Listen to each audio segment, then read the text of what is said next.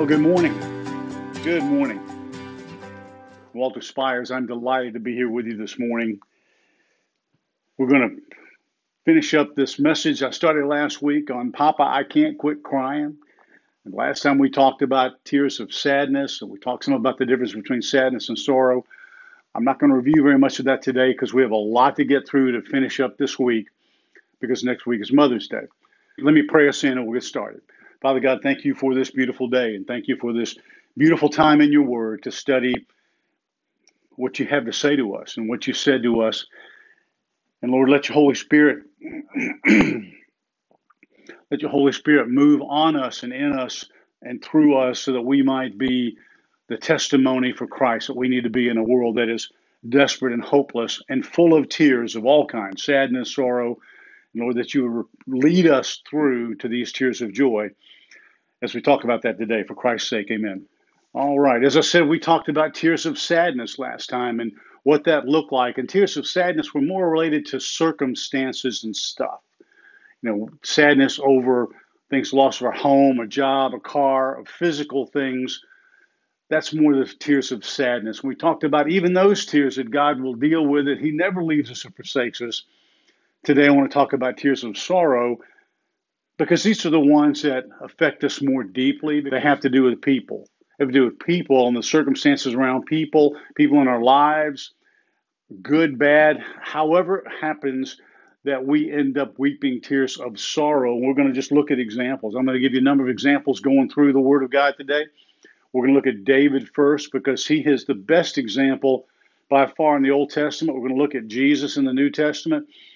So I think it's going to be something to help us understand what these tears of sorrow are, that we are not alone, that if you're in a place in your life where you are just burdened, and you're weeping deep, profound tears of sorrow, and you want to know how to move through that to get the tears of joy. We're going to talk about that today, and I'm praying, I'm believing that the Holy Spirit is going to help you move through that process. What causes tears of sorrow? We know it has to do with people, first and foremost, our families. And we're praying right now with people who have sick children that may be terminally ill. We have friends that have lost loved ones, and just the full spectrum of sickness and disease and illness that came in this world as a result of sin and the fall of man and the corruption of everything that came as a result of that. And so disease and sickness comes out of that.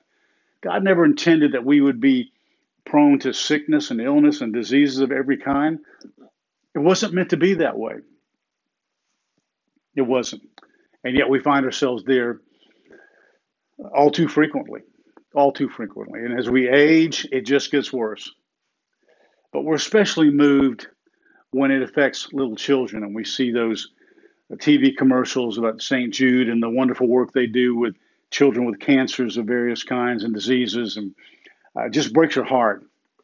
Well, let's get into that because we want to move through. Got a lot of scripture for you. Again, this will be posted probably tomorrow. My notes, the video will come tomorrow, the next day, and the audio with that. So I'll give you 3 ways to do it. We call it read, watch, listen, and everything that I write and teach the Lord gives me, we make it available in 3 different formats. So you have it however you want to receive it. It's there. All right, let's look at the life of David. In 1 Samuel 30, verse 4, the background is this. David had become king, and he and his men, his soldiers, had been out fighting a battle. When they came back from war, and this went on all the time, as you know, throughout the period of the kings, when there were wars and fightings with all the ites, and then later even among themselves when the kingdom split, and you had Judah and Israel, northern kingdom, southern kingdom, they were fighting amongst themselves. It was just an incredible time of war through that season in the Old Testament. David and his men came home from battle only to find that their wives and children and the other men that had not gone into battle had been kidnapped. They'd been captured. That this other army had come in and taken them away. And so we read in 1 Samuel 30, verse 4, David and the men who were with him raised their voices and wept until they had no more strength to weep. Those are tears of sorrow. They wept until they had no more strength to weep. They came home, found their loved ones, women, children, other men just taken, captured, and carried off somewhere else. And we know that later God restored all that, but they wept until they had no more strength. David wrote a number of psalms that are referred to as penitential psalms. Penitential psalms are those of just psalms of sorrow and repentance and confession. We're going to talk about those more in a few minutes. But in these deep, sorrowful, penitential psalms, David just poured out his heart, and you will see examples of tears of sorrow, probably unlike any others. And so, what he's saying, Psalm 6:6, which is an incredible psalm to read, he is repentant, he is pleading with God to restore him. And he said this is Psalm 6:6. I'm weary with my sighing. Every night I make my bed swim. Every night I make my bed swim. I flood my couch with my tears. That's deep, profound tears of sorrow. The life of David is one that it's just an amazing study, and it parallels many lives today more than probably anyone else, because David he just screwed up a lot. He is the only one in the Bible referred to as a man after God's own heart, but he made unbelievable mistakes. If it was today, he would have never survived those because of the way things work so much differently as opposed to when God was over his people and protecting David. And so we know that David was involved with adultery that led to murder, that led to some of these verses I'm going to read here. But after that, after all these things, all these sins of David, he would go and repent to the Lord. And he did. He did that many times. And so his heart was for the Lord. His heart was right. He just made a lot of mistakes in there, just as you and I have. Maybe not to that extent, that level of sin, that level of horrible, awful crime, quite frankly, some of it. Well, let me give you two examples, again, where David paid for the sins in ways that affected his family going forward. You see, as I was teaching the other night to the men at the mission, there's no sin that God won't forgive. There is no sin God won't forgive. Now, I'm not going to talk about the unpardonable sin. I mean, that's when you just deny Christ as being God and you reject him altogether. You're right. That one, you bought hell with that one. But here's the problem. It's more often the consequences of the sin that follow you around. And a lot of times they follow you around for years. They don't necessarily go away. Sometimes there are no consequences at all. And sometimes there are terrible consequences. And that's what we're going to see here. So in 1 Samuel 12, I'm going to give you two examples out of Samuel, 1st and 2nd Samuel. Now, the first one is David had that affair with Bathsheba. She became pregnant and had a baby. But the baby was not doing well. And so we read in 1 Samuel 12, 16, 17, and then I'm going to skip to 22 and 23. It says, later the Lord struck the child that Uriah's widow bore to David so that he was very sick. It's a very strange and horrible thing to think of. And therefore David pleaded with God for the child. And David fasted and went on to lay on the ground. And he said, while the child was still alive, I fasted and wept. He wept bitterly.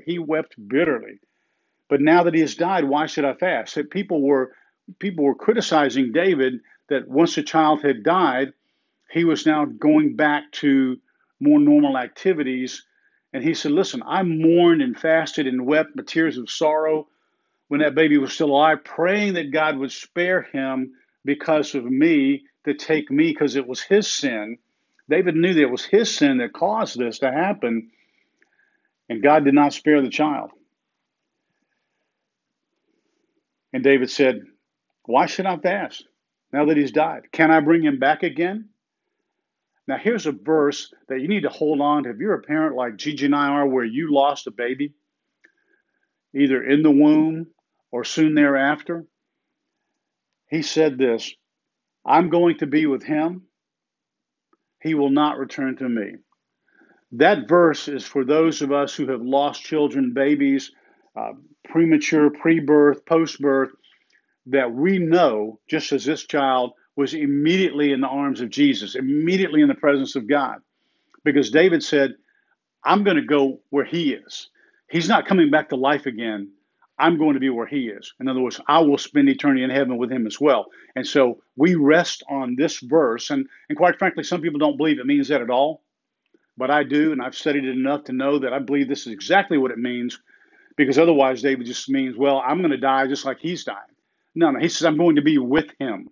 I'm going to be with him. I'm going to be with that child at some point. He's not coming back to me. So those of us who have lost, given back children, babies, infants, preborns to God, we hold on to that we will one day see that child, play with that child, be with that child. We will. Hallelujah. So David lost that child as a consequence of his sin. Now, another one.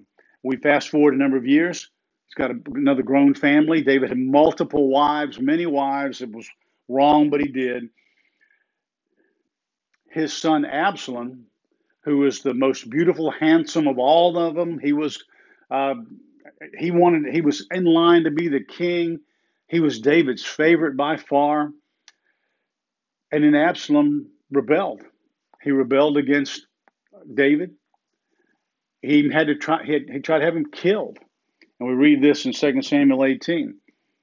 There was just, in fact, David was having to go hide in caves. He had to leave Jerusalem. He had to leave the palace. He had to go do all these things to get away from his own son, who was his favorite son, but was trying to kill him and took over the kingship. And so Absalom was anointed as king by some people, and others stayed with David, but they had to run off and hide. They were living in caves and hiding out.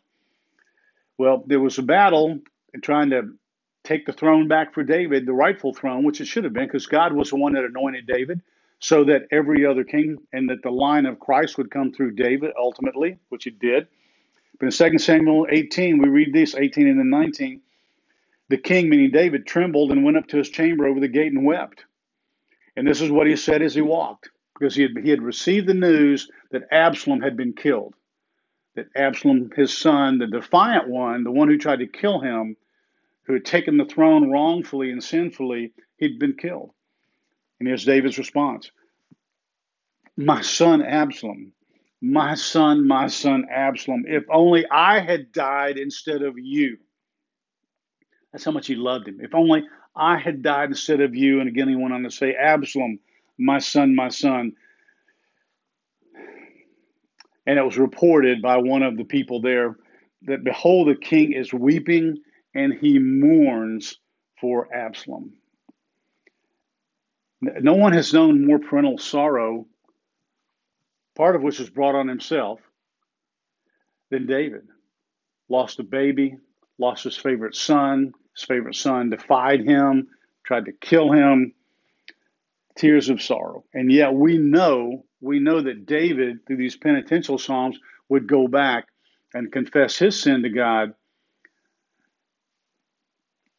but he had to deal with the consequences. Let me give you a couple of examples in the New Testament from Jesus himself on this tears of sorrow. And the point of all this is really simple. It's just for us to see that when we are crying and mourning these deep, deep, deep sorrow, tears of sorrow, we're not alone. This has happened throughout history, and God was with them, and God is with us. And now Jesus himself. And in John 11, we have the shortest verse in the Bible. And if you're an old church kid like I am, you grew up in Sunday school, this was one of those trivia questions. You learn this, and it was the easiest verse in the Bible to learn, John 11:35, because it's only two words. Only two words. Let me give you the context of it. I'll read a few verses above that. Lazarus had died. You remember Mary, Martha, and Lazarus, the two sisters and a brother, were good friends of Jesus. They're friends. He loved them. They were his friends. And it says, when Mary came to the place where Jesus was, she saw him and fell at his feet, saying, Lord, if you'd been there, my brother would not have died. And when Jesus saw her weeping, and the Jews with her also weeping, he was deeply moved in spirit and troubled. And he said, where have you laid him? And they said, Lord, come and see. And in John 11:35, those two words, Jesus wept. Jesus wept. That's the verse, John 11:35. That's it. Jesus wept. Why? Because he was so deeply moved. It says he was deeply moved and sorrowful. not just over the death of his friend, because that was clearly part of it, but just seeing the effect it caused on all the people that were just mourning and weeping. If you've ever been to a funeral or been somewhere where people didn't expect someone to die, it's often a very sorrowful time. It's a difficult time, and Jesus was among them, and he just saw it, and just that deep, deep, profound sorrow and the weeping of people, their tears led our Savior to weep as well. Why? Because he just feels our pain. He feels our pain. He weeps when we weep. And as I said last time, it catches every tear in a bottle, as that verse said in Psalm, catches every tear in a bottle. There's another example, and some of you may not identify with this as much. I do, and I'm going to explain to you why. In Luke 19, as Jesus is coming into Jerusalem, coming in probably from the Mount of Olives. I don't remember the exact context in the background there, but coming in, the Mount of Olives was up here, and Jerusalem was just not far away. And so as he's coming in, it says in Luke 19, when he approached Jerusalem, he saw the city and he wept over it. He wept over the city. Why? Why would you weep over a city? Why would you weep over a nation? Well, we're told. Jesus said to Jerusalem, if you had known this day, even you, the conditions for peace. The conditions for peace were simple. He was Messiah, and he had come to be their king, but not the kind that they wanted. He was their ultimate peace, right? The Prince of Peace, but they rejected him.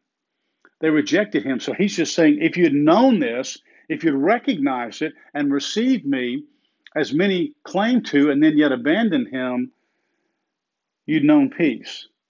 But now they've been hidden from your eyes, and the days will come upon you. Listen to the warning. The days will come upon you when your enemies will put a barricade up against you, surround you, hem you in on every side, and they will level you to the ground and throw down your children with you, and they will not leave in you, meaning again Jerusalem, one stone upon another, because you did not recognize the time of your visitation. The time of your visitation, God finally sent the long-awaited Messiah, and they rejected him. They rejected him. And so this is the consequence. Jesus is weeping profoundly over what's going to happen. And we know that in 70 AD, the Romans finally leveled it all, including the temple, destroyed it all, destroyed the temple, and they were fed up with the Jews. They were fed up with them Jesus' time, but it wasn't time yet. And the Apostle Paul spoke this. It happened probably just after most all of the disciples were martyred, and probably John alone was left in 70 AD. Most of them, we think Paul, Apostle Peter, they died in the 60s. They were martyred in the 60s. John, we know, lived on until nearly the end of the century, in the 90s AD, and everything that Jesus said about then the siege and destroying Jerusalem, and it didn't have to be that way. Jesus said, you rejected the Prince of Peace. But his response was to cry and weep deep, profound tears of sorrow. I'm not sure why, just what the Holy Spirit does in me. I relate to that a lot because I find myself at times when I'm praying for our nation, for our world, and the sin in it, just what's going on, that I find myself weeping these deep, deep tears of sorrow, just weeping from deep within because I see what's happening. It is the march to Revelation. It is supposed to happen. It's what's going to happen. It's going to keep on happening. I tell people unashamedly, it doesn't get better. It gets worse. That's exactly what the New Testament teaches here as you proceed on in eschatology, as we move toward Revelation and end times. It's what Jesus taught and all the apostles that wrote and taught after him. But it still doesn't mean you don't weep and you don't keep trying to preach the truth and teach the truth, which is what I do, to call people to repentance, And so that's the next tier we're going to talk about, is tears of remorse and repentance. I mentioned some of that already with David and those penitential psalms. Well, what we first need to experience in our own lives is that God would overwhelm us with a deep, profound sorrow and regret for our own sin and lead us to the point where David was, of that regret, that remorse, and then ultimately repentance. So let me give an example. Another one of the penitential Psalms, Psalm 32. David said this: when I kept silent about my sin, my body wasted away, groaning all day long. Night and day, your hand was heavy on me. Felt like hand of God was heavy on him. My vitality failed as with the dry heat of summer. And here's the key: I confessed my sin to you, and I did not hide my guilt. I said, Lord, I've made a mess of this. Lord, look at the stupid things I've done. Lord, here's my sin. Please, just lay it out there. He already knows it, but lay it out there and confess it. Lay it out there and confess it. And David said, I will confess my wrongdoings to the Lord, and you forgave the guilt of my sin. 1 John 1:9, if you're a church kid, you know that verse, uh, because God has said, if we confess our sin, he's faithful and just to forgive our sin and cleanse us from all unrighteousness. He is. David knew that. David's a testimony of that back in, about the year 1000, something like that, out of Psalm 32. Probably one of the most profound examples of this is in Luke 22. Jesus is being tried, all those different trials that he went through before he was crucified. Remember, just before when they were in the garden, Peter had said, I'd never deny you. I'd stand up there. I'll die with you. And Jesus said to him, look, before the cock crows, you're going to deny me 3 times. And Peter, no, not me. These guys might do it, but not me. No, not me. I'm your man. I'm your man. I'm the guy. And we read Luke 22, about an hour later, another man insisted, talking to Peter, calling him out. Hey, certainly this man was with Jesus, for he too is a Galilean. They recognized the dialect of his voice. And Peter said, man, I don't know what you're talking about. I didn't know him. And while he was still speaking, the rooster crowed. And this is that one example that just gives me chills and makes me weep, because it says that the Lord, he was up there being tried, smacked around, beaten, all that. Peter was lurking around, slinking around in the background, hiding, but watching what was going on. And when the cock crowed after he denied him that 3rd time, it says that Jesus turned and looked at Peter. Can you imagine what that was like, to make eye contact with your Savior after you had denied him the 3rd time and done just exactly what he said you were going to do? Well, therefore, it said that Peter went out and wept bitterly. This was that profound changing time in Peter's life where he realized he's full of himself. He's full of himself. And he realizes now, I did just exactly what he said I was going to do. I denied him because I was afraid of what was going to happen to me. And so for us as Christians, we have to ask ourselves, how many times we denied Jesus? How many times have you denied him in the way you conduct your life, the way you live? Are you denying him? Are you denying him to people at work because you're afraid of what they might think? If they think, well, you're one of those Christians, they're a bunch of haters. We have to think about this and think about how we have denied Jesus with our lives, with our mouths, with our words, just like Peter. The good news that brings us out of the depths of this sorrow I've talked about now for 2 weeks, the tears of sadness that we weep over things that happen and circumstances that tear us down and blow up our lives, the tears of sorrow that come to us when we lose loved ones, when someone is sick and dying, when a child is ill and maybe ill to death, like in David's son's case there we talked about, and we just can't control ourselves, we can't contain ourselves, or you weep like Jesus did, like I have, maybe many of you have. You weep over this nation and you say, listen, we're the most blessed nation in history, the richest, wealthiest nation in history, and here we are, the most profane, the most godless, the most anti-Christ that we could ever be. And it grieves our spirits, and we weep and we pray that God would bring revival through us, through our broken hearts. And the good news is that when we are in Christ, when we ourselves have gone through that verse that I neglected to put here, and I'm going to just share it with you because it's the most important verse, I think, personally, for us to look at as Christians to make sure that we are truly born again.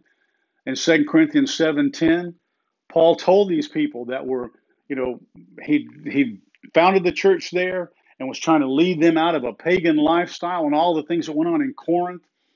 And there were false teachers coming in, and he couldn't be with them all the time. He's writing these letters, and he said in 2 Corinthians 7:10, there is a godly sorrow that produces repentance without regret that leads to salvation. Okay? Let me walk through that again. Okay, there's a godly sorrow that the Holy Spirit convicts us of our sin that leads to repentance, that I confess my sin and say, oh my God, I am a sinner. I need Jesus. And if you're lost out there and you don't know him and you've rejected all this stuff because you think Christianity and us as Christians are a bunch of hypocrites and it's not true and Jesus can't be the only way, then I want you to listen to this as well, because I'm going to come back to this when we close in a minute. There's a godly sorrow that produces repentance without regret. It means I'm not sorry to say that. I'm not sorry to say, listen, Lord, I've screwed this all up.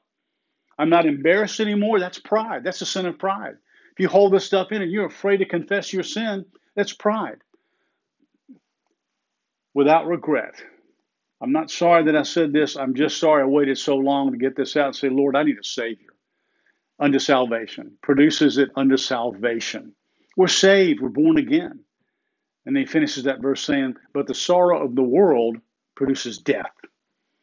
That if you've got these tears of sadness, these tears of sorrow, even tears of remorse, yet you don't make that confession that you're a sinner and you need a Savior, then you have, in fact, rejected Christ and you will die in your sins. And the consequences are hell. It's awful. Don't be there. But the good news that brings us up out of the depths of despair, that wipes away our sadness and our tears, is this. Tears of joy. Tears of joy. David talked about them. He said, those who sow in tears will reap with shouts of joy. In John 20, after Jesus was telling his disciples about what was going to happen, that they were going to grieve and mourn, and yet the people were going to rejoice and shout and celebrate his death, his crucifixion.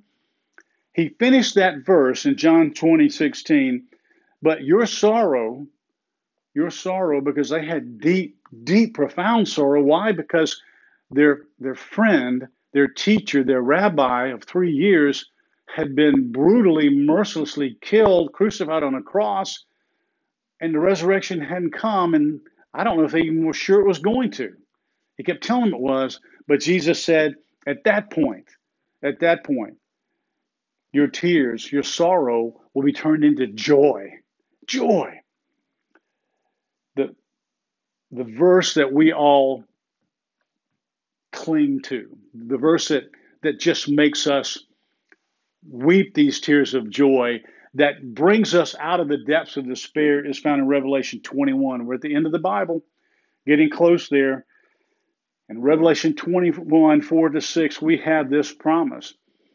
It's a promise that says he will wipe away every tear from our eyes. There'll be no more death, no more death, no more sorrow, no more mourning, no more crying, no more pain. The first things, this first stuff of the first world, the broken world of sin that began with Adam and Eve in the garden, have passed away.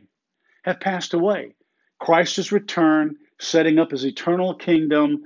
And if we're born again in Christ, we're part of that. And in that kingdom, there will be no more tears, no more sorrow, no more death. No one's going to die. And everyone that you've loved in Christ, everyone who is born again in Christ out of your family, from the babies, from the unborn, all the way up through whoever, you're going to live eternally in joy, no sorrow, but joy in heaven with them. You will be reunited with them. It's a promise. It is the promise. This is what we hold on to. That's why you got to keep reading through the Bible, because it's hard in the Old Testament, and it's hard as we get to this part, and then there's some promises of hope throughout. But ultimately, this is the expression of that hope. It is hope. There'll be no more tears, no more death, no more crying, pain, sorrow. I want to close with these words from Corrie ten Boom. She said, if you look at the world, you'll be distressed. If you look within yourself, you'll be depressed. And but if you look at God, you'll be at rest. What sweet words. What sweet words. The last admonition I have for those who reject Christ, for those who continue to say there's got to be another way, Jesus can't be the only way, I'm looking for God, I'm looking for all this, I'm going to find it some other way, or I'm my own God, which you are if you reject the God of the Bible, the only God, the one true God. In Revelation 21, in the verses just beyond those verses of unbelievable hope and tears of joy that I read to you, Jesus goes on to say this, and this is a strong warning, so listen carefully.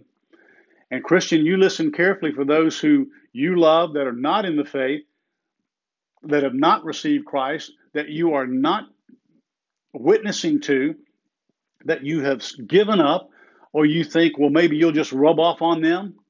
It is not going to happen that way. But here's what he said to those who ultimately reject Christ.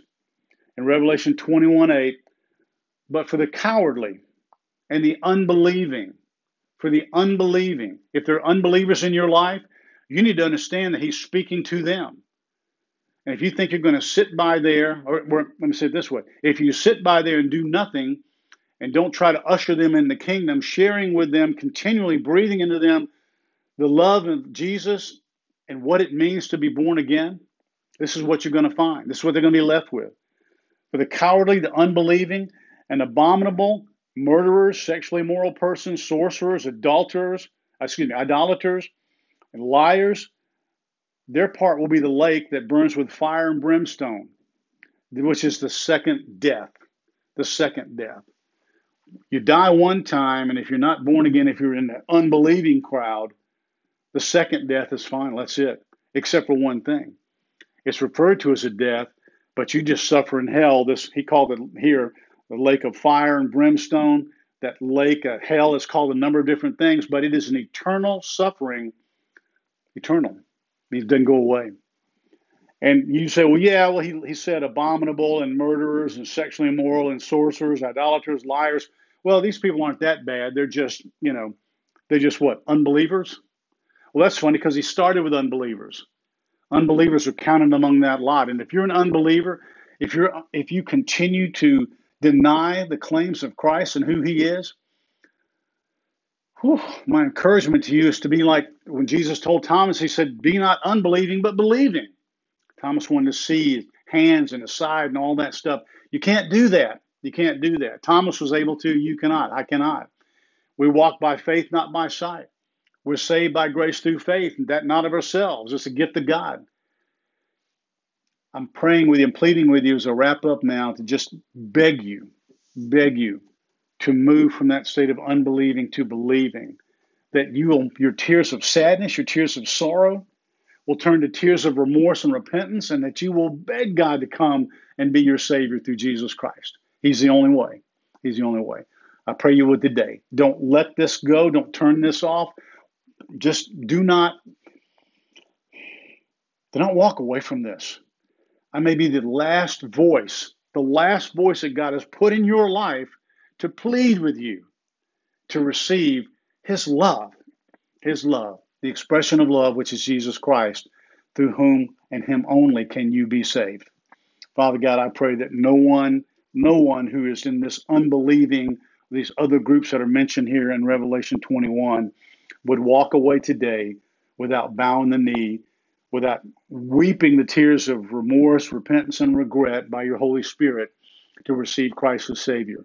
And I pray that in his holy and precious name, and for those of us who are born again in Christ, that we would take seriously the admonitions here, that we would understand that we are here to be witnesses. Jesus said, go be my witnesses. And we're not doing an effective enough job of that because there are people who need to hear and want to hear. And we need to tell them whether they want to hear it or not, Lord. That's what your disciples did. That's what the apostles did. Give us the courage and strength, because we know we have the power by the Holy Spirit to go out and be witnesses, beginning with those closest to us and then helping send witnesses and people throughout the world to testify that Jesus Christ is Lord of Lords, King of Kings, and the only way for Christ's sake. Amen. God bless you. Have a great week. To learn more about how you can become a Christian or grow in your walk with the Lord and receive freely of all the biblically based content we have created, or donate to help keep this ministry going strong, go to onlyjesus.life. That's onlyjesus.life.